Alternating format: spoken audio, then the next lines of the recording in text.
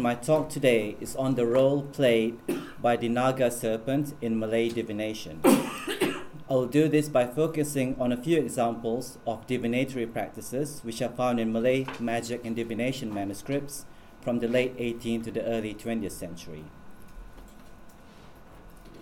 The corpus of manuscripts that I'm researching originate from the Malay Peninsula, which is basically southern Thailand, Peninsula Malaysia and Singapore, as well as few areas from Sumatra and Borneo.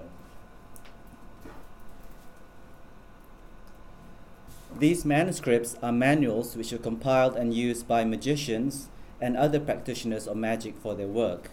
They contain spells and talismans for activities such as healing and protection, as well as divinatory techniques like astrology, interpreting dreams, used to predict a person's future, as well as making decisions for things like traveling, house building, marriage, and so on. As with most Malay manuscripts, they are typically made of paper and can be found in the codex format, so like a modern day book, or in the form of folding books like concertina shaped. Up to the early 20th century, Malay manuscripts were usually written in the form of Arabic script known as Jawi, and it's read from right to left. These magic and divination manuscripts often contain many images, such as illustrations of human beings, spirits, as well as various diagrams, charts, and tables, and they're usually full of these images. And images of animals are very commonly found within these manuscripts. As you can see, I've put out a few examples of the types of animals which are found. You have birds, lions, elephants, fish, and all sorts of things. The most commonly depicted animal, however, is the Naga. So the Naga is a mythical deified serpent that is a major part of the beliefs of many cultures in South Asia and Southeast Asia. The Naga appears prominently in both Hinduism and Buddhism. It is a chthonic or underworld creature, and it's very strongly associated with rain and water. There's some theories about why it's associated with rain and water. Probably the origin of this belief is that snakes tend to live in holes in the ground, so when it rains, they tend to come out of the ground. So that's one possible interpretation. In Southeast Asia, the animal is very strongly associated with the feminine, femaleness, and fertility, and therefore complements the male upper world of birds and the afterlife. Its importance means that it is prevalent in the arts, appearing from the earliest times, and today still continues to be a common motif in architecture, painting, decorative arts, as well as theatre. In his 1926 study on the Naga in South and Southeast Asia, Jean-Philippe Vogel has divided the iconography of the creature into three basic categories. The first is where it is shown in an animal form, that is of a serpent, or more specifically the cobra. As Vogel notes, in South Asia, the Naga is not really the snake in general, but the cobra raised to the rank of a divine being. And therefore the creature is always characterized by the snake hood, so the cobra has a hood, in which it is believed to carry a jewel. In art, the Naga is usually depicted as being multi-headed with an odd number of heads, 5 being the most common, although 3 or 7 are also known. In Southeast Asia, the depiction of the Naga as a multi-headed serpent is especially popular in the mainland, most famously in the sculptures and reliefs of Angkor in Cambodia, as you can see on the right. So the Nagas can also transform themselves into the human form. Therefore, the second type of visual depiction is the Naga in the form of a human, and you can identify that they're Nagas because they have a multi-headed hood appearing from the back of the person's head or neck, as you can see on the left, and on the right.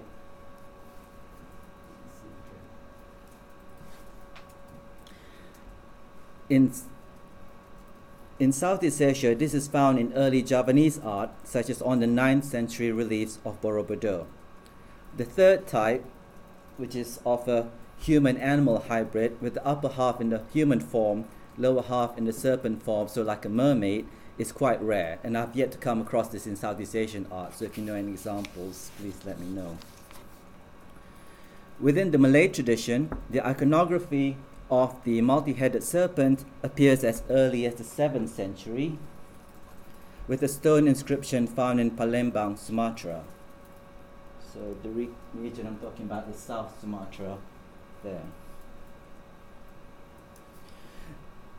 It comes from the Buddhist kingdom Srivijaya and is now in the National Museum of Indonesia.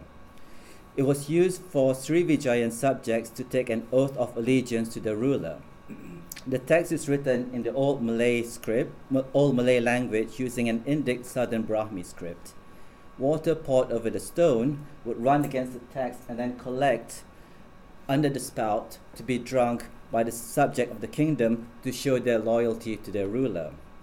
Here you can see a 7-headed naga appearing from the back of the stone towards the top, and each hood of the naga has a jewel on top of it.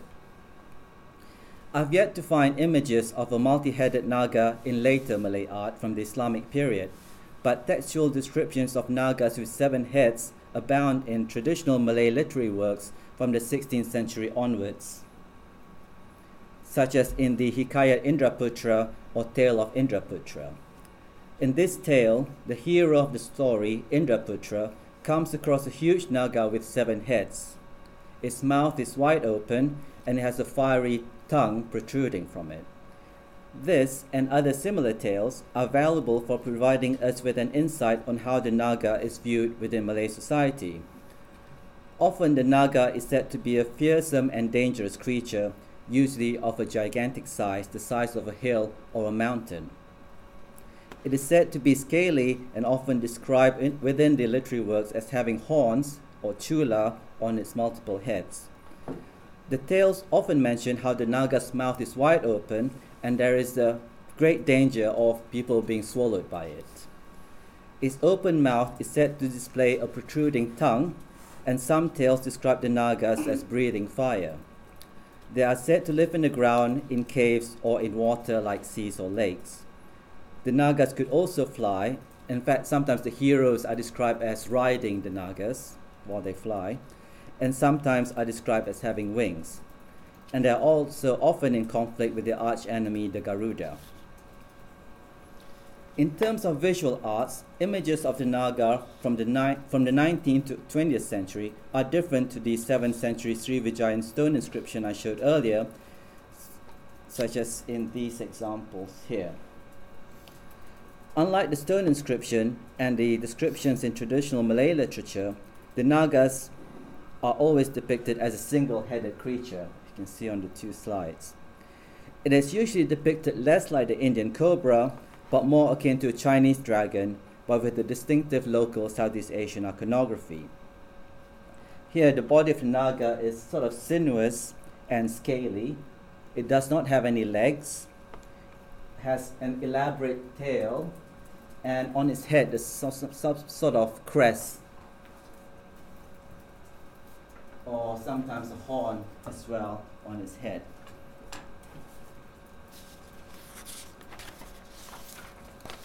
Like in the text, its mouth is usually depicted as being open, showing very sharp teeth and a protruding tongue.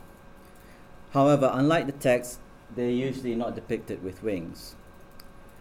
Paintings of the naga are often found in Malay magic and divination manuscripts.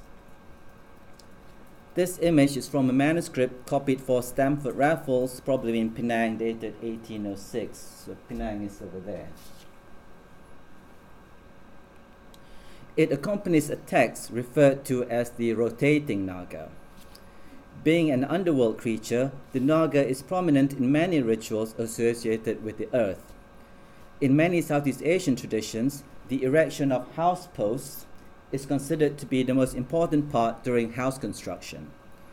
Objects such as talismans, money, and food are placed underneath these house posts, not only for protection, but also act as offerings to placate the naga and exorcise the earth. At the same time, it is also important to determine the location of the naga's body parts before digging in order to avoid calamity, and this is determined by the technique known as the rotating naga.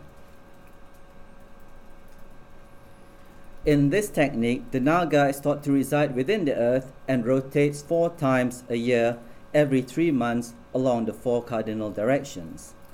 In undertaking human activities, it is advisable to consult the position of its body parts, especially its head, back, belly, and tail, to determine if it will be favorable or otherwise. So when you're digging for the house post, you have to make sure you don't hit the Naga's head, because then it will be very bad luck.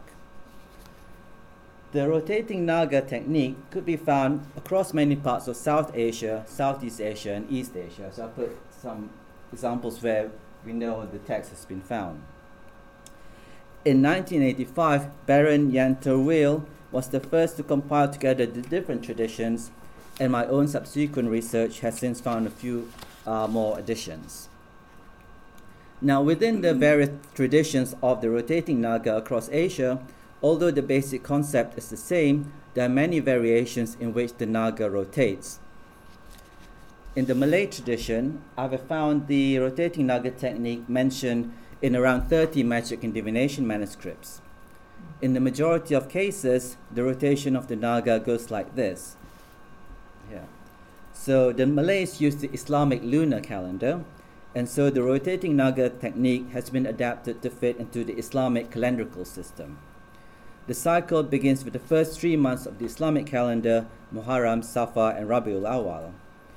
During these 3 months, the Naga faces west, its tail in the east, its back to the north, and its belly towards the south.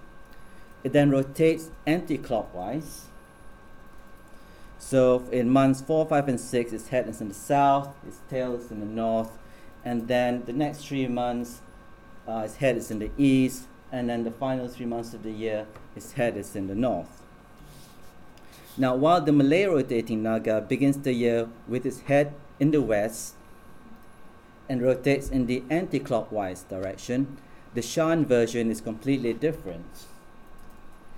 In 1900, the British colonial administrator Sir George Scott with John Percy Hardeman published an account of the Shan rotating Naga in their book Gazetteer of Upper Burma and the Shan States. They obtained this technique from a magic book belonging to a Shan practitioner. In the Shan calendar, the year begins with the month of Lon Seng, which is November and December, and during the first 3 months of the year, the Naga faces south, its tail is in the north, its belly towards the west, and its back towards the east. It then rotates in a clockwise direction, and it's important not to face the Naga's mouth in traveling, trading, or any enterprises. Now, even within the same culture, there are many variations to the rotation. For example, in the Raffles manuscript I showed earlier, there's another variation.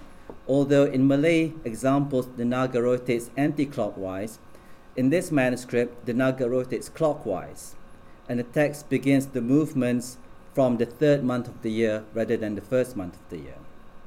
So, incidentally, the use where the Raffles manuscript says the Naga rotates from the 3rd month of the year is quite similar to what you find in Bugis texts from Sulawesi in Indonesia, so there might be a connection with that culture as well. Now, the Raffles manuscript also has a text, which I haven't shown here, which explains the consequences of undertaking work at various points of the Naga's body. According to the manuscript, when digging the house post, the Naga's head, tail, belly, and back are to be avoided. Failure to follow this will result in sadness, loss of income, and death to the occupants of the house.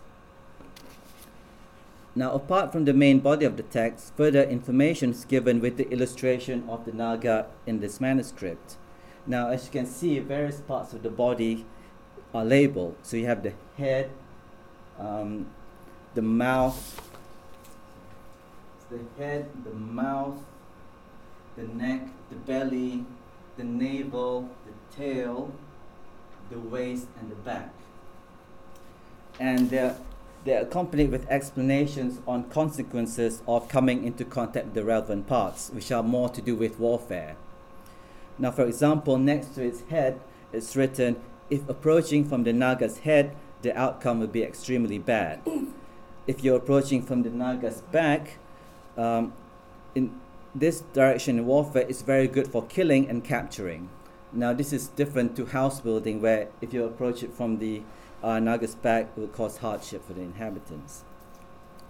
Now, there have been many speculations as to the origins of the technique of the rotating Naga.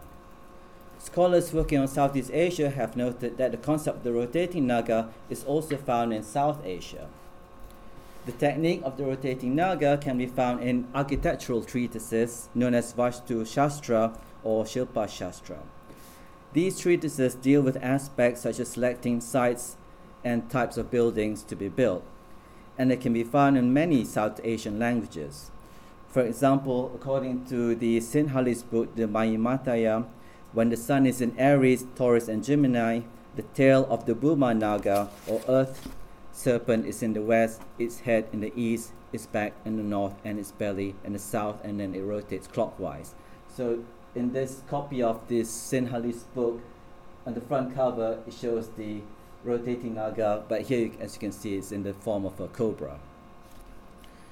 Now, Baron Yenturwil speculated that the text of the rotating Naga was transmitted from India into Southeast Asia via Dvaravati, a culture that flourished in Thailand in the 7th to 9th centuries, who were largely Mon-speaking. This is because the versions of that are closest to the Indian rotating Naga are of those cultures that have had close ties to Dvaravati, such as the Thai, while the differences increase the further they are from this area. However, since Turwill's paper was first published in 1985, further examples of the rotating Naga have been found across South Asia, Southeast Asia, and East Asia, which might give us further indications of the origins and transmissions of this technique. One important point that Turwill makes is that the original documents that were brought over from India must have had illustrations, because the Southeast Asian ones always do, or often do. In fact, he argues that illustrations must have played an important role in its popularity in Southeast Asia, where there's a strong tradition of esoteric and magical diagrams. Now, apart from its own, the Naga also appears in Malay manuscripts as part of a group with other animals. For example, it is part of a divinatory calendar known as the Rejang, which is a form of hemerology. So hemerology is basically trying to determine lucky and unlucky days. Here, within the Rejang technique, each day of the month or 30 days is assigned to a symbol, and these symbols are typically a mixture of living beings, usually animals, and objects. Each has a good or bad influence on human activities during that particular day. So these typically include things like whether it's a good day to plant crops, traveling, whether an illness can be cured, or the future of a newborn child, etc. So for example, on this screen, the 13th day of the month is the day of the elephant, which is the one on the right-hand side. So on that day, if you're planting crops, they will not grow. If traveling or sailing, that's not good. The 14th day on the left-hand side is the day of the lion. So on that day, God created heaven and hell. And traveling and sailing is be good, and the journey to and fro will be very quick. According to the Rejang calendar, the Naga presides over the 10th day of the month. So the Naga is on the left, on the right, on the 9th day is the dog. So the Naga presides over the 10th day of the month, according to this Malay manuscript, which is datable to the 19th century.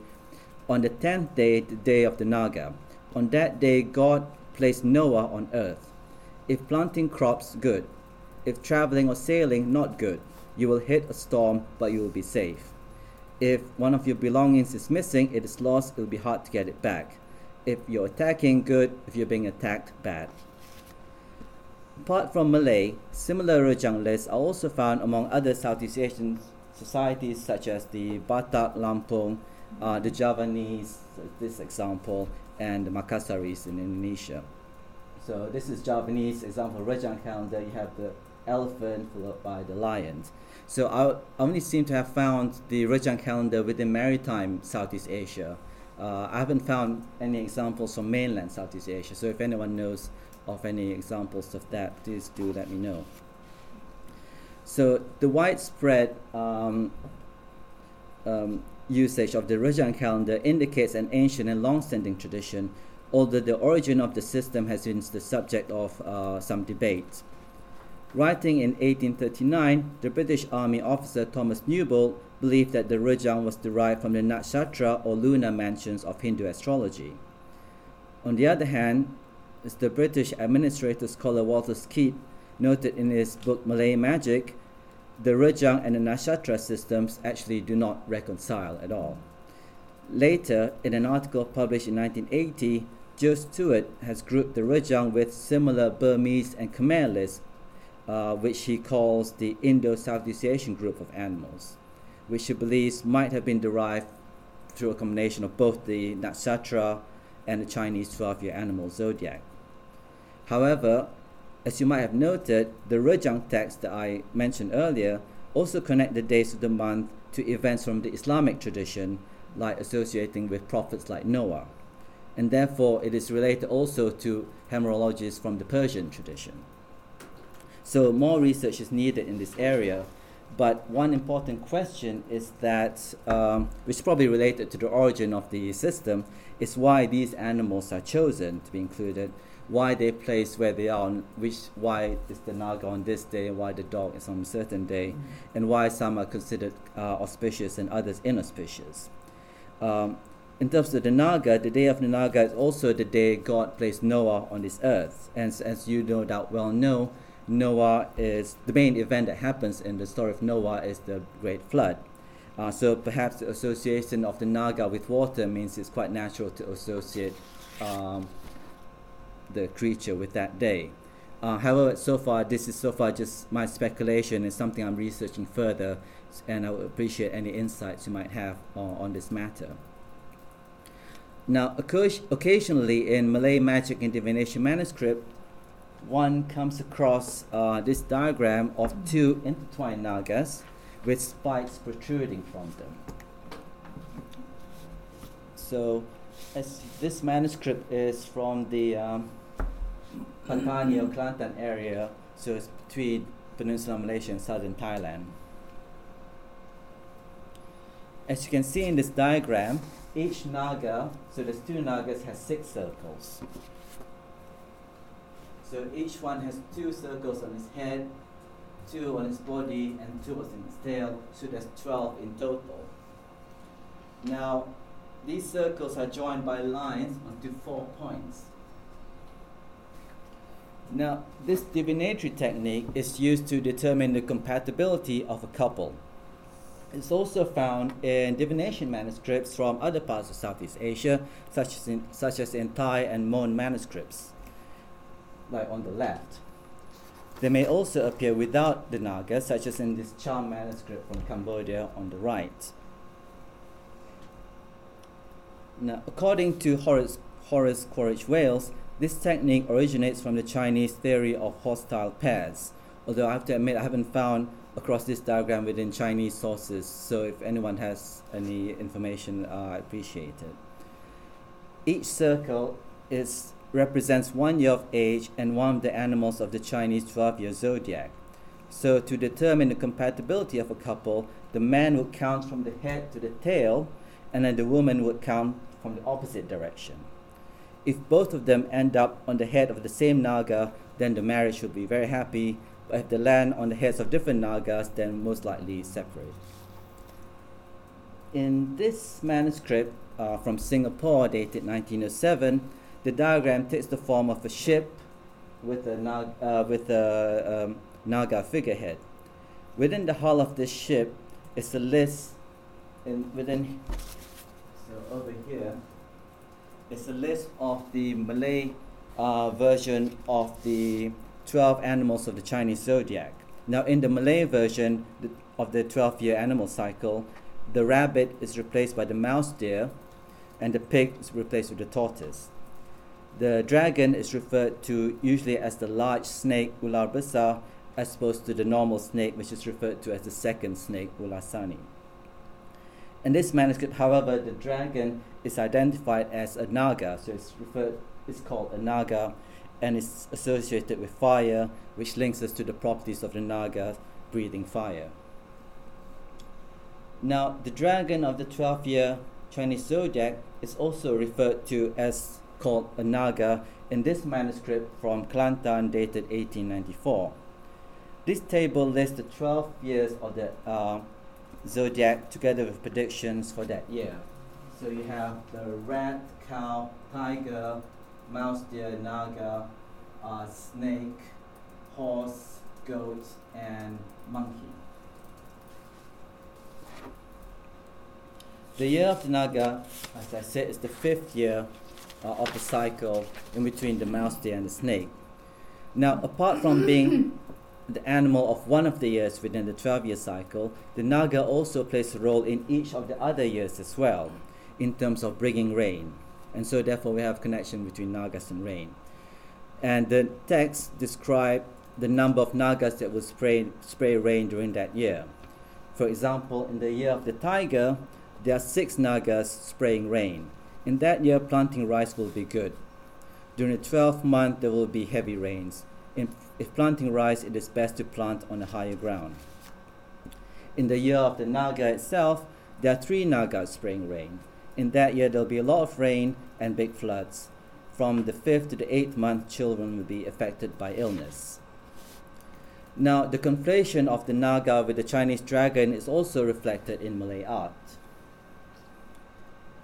The 19th century Malay illustrations of the naga often show some dragon-like features, but they still exhibit some differences, noticeably in the absence of legs. However, there are some examples where the links with the iconography of the Chinese dragon is more obvious. The Kelantan manuscript also contains a text on the rotating naga, accompanied by an illustration of the animal. Let's see on the left. Here, the naga has been given a set of 4 legs and feelers, which are typical attributes of the Chinese dragon. Now, this is not surprising considering the long artistic connection between China and Southeast Asia.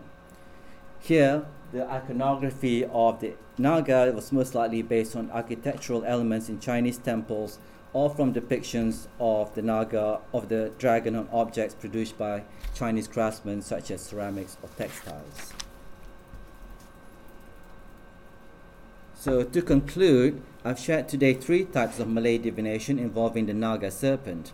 The first, the rotating naga, is a technique that most likely originated from India, whereby as an underworld creature, great care is needed to determine the naga's position when digging during house construction, as well as avoiding certain parts of its body in warfare. The second technique, the Rejang calendar, places the creature amongst other animals to determine auspicious and inauspicious days. The technique is of yet undetermined origin, and the significance of the naga as well as other animals is still to be investigated. Finally, the naga is also identified with the Chinese dragon in the 12-year animal zodiac, whereby the text highlights its association with fire and water. Now, there are other Malay divinatory techniques involving the naga which I did not have time to discuss today. However, one important issue is that while there are various Malay divinatory techniques involving the naga, many of which are accompanied by images of the creatures, as you can see here, the naga is rarely involved in terms of magical practices such as spells, incantations, and talismans. This is in contrast to other South and Southeast Asian traditions where the naga is not only invoked for divination but also for spells and talismans, especially for avoiding and treating snake bites. For instance, in this Burmese palm leaf manuscript contains designs for protective amulets and talismans. So this one has the tattoo design for tattoo, which has the Garuda and Naga to protect against snake bites, because the Garuda is an enemy of the Naga, so it defeats serpents. But I've yet to find similar designs in Malay manuscripts. So thank you very much for that, and I appreciate any comments and insights that you might have. Thank you.